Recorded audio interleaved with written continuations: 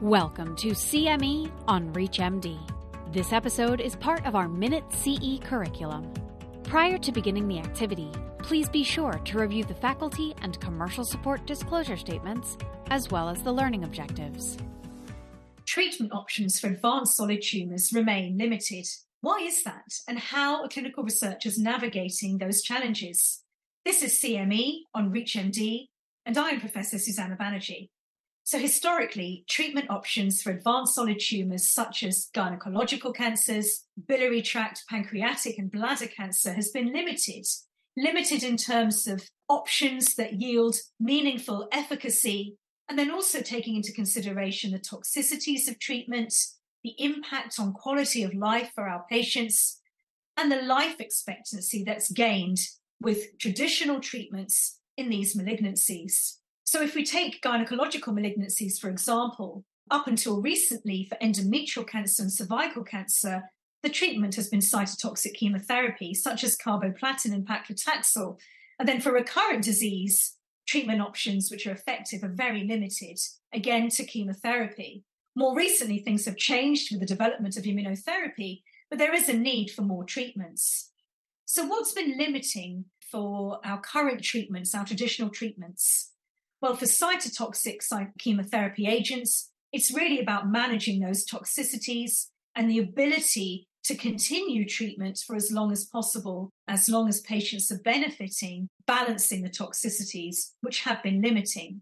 So it's very attractive to have different options, for example, targeting the delivery of cytotoxic agents with the aim of targeting the tumor cell and then limiting the off-target side effects, so that the toxicities may well be more acceptable or different to traditional cytotoxic therapies.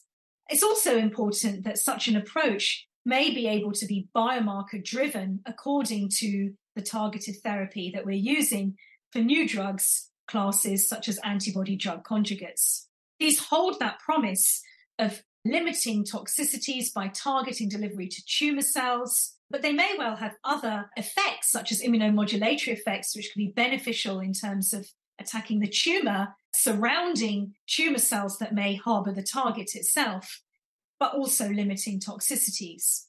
So advances in solid tumors, the main progress in recent years has been immunotherapy, immune checkpoint inhibitors. For example, in endometrial cancer, this has transformed the care in MMR-deficient endometrial cancer, in the recurrent disease, and now in the first-line setting. And also cervical cancer, looking at immune checkpoint inhibition in the first-line setting in recurrent disease. Antibody-drug conjugates have entered this arena, and I think the most promising right now is the HER2-directed ADCs.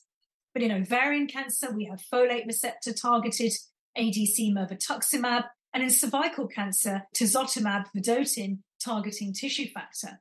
Antibody-drug conjugates targeting HER2 have profoundly transformed the treatment landscape for breast cancer. And for HER2-expressing tumours without approved HER2-targeted treatments, and that includes gynecological malignancies, there remains this unmet need for more effective therapies, particularly for patients with recurrent disease who are refractory to conventional therapy that's available in practice.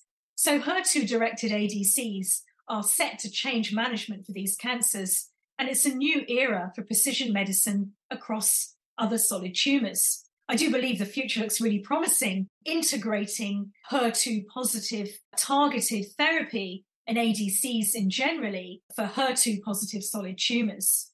It's really important we learn how to assess HER2, the expression across different tumour types. Different levels of HER2 expression may yield different amounts of efficacy in different tumour types. And it's also important, hand in hand, to manage toxicities.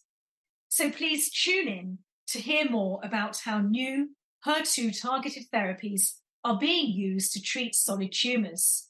This has been CME on ReachMD. You've been listening to CME on ReachMD. This activity is provided by Prova Education and is part of our Minute CE curriculum. To receive your free CME credit or to download this activity, go to reachmd.com/Prova. Thank you for listening.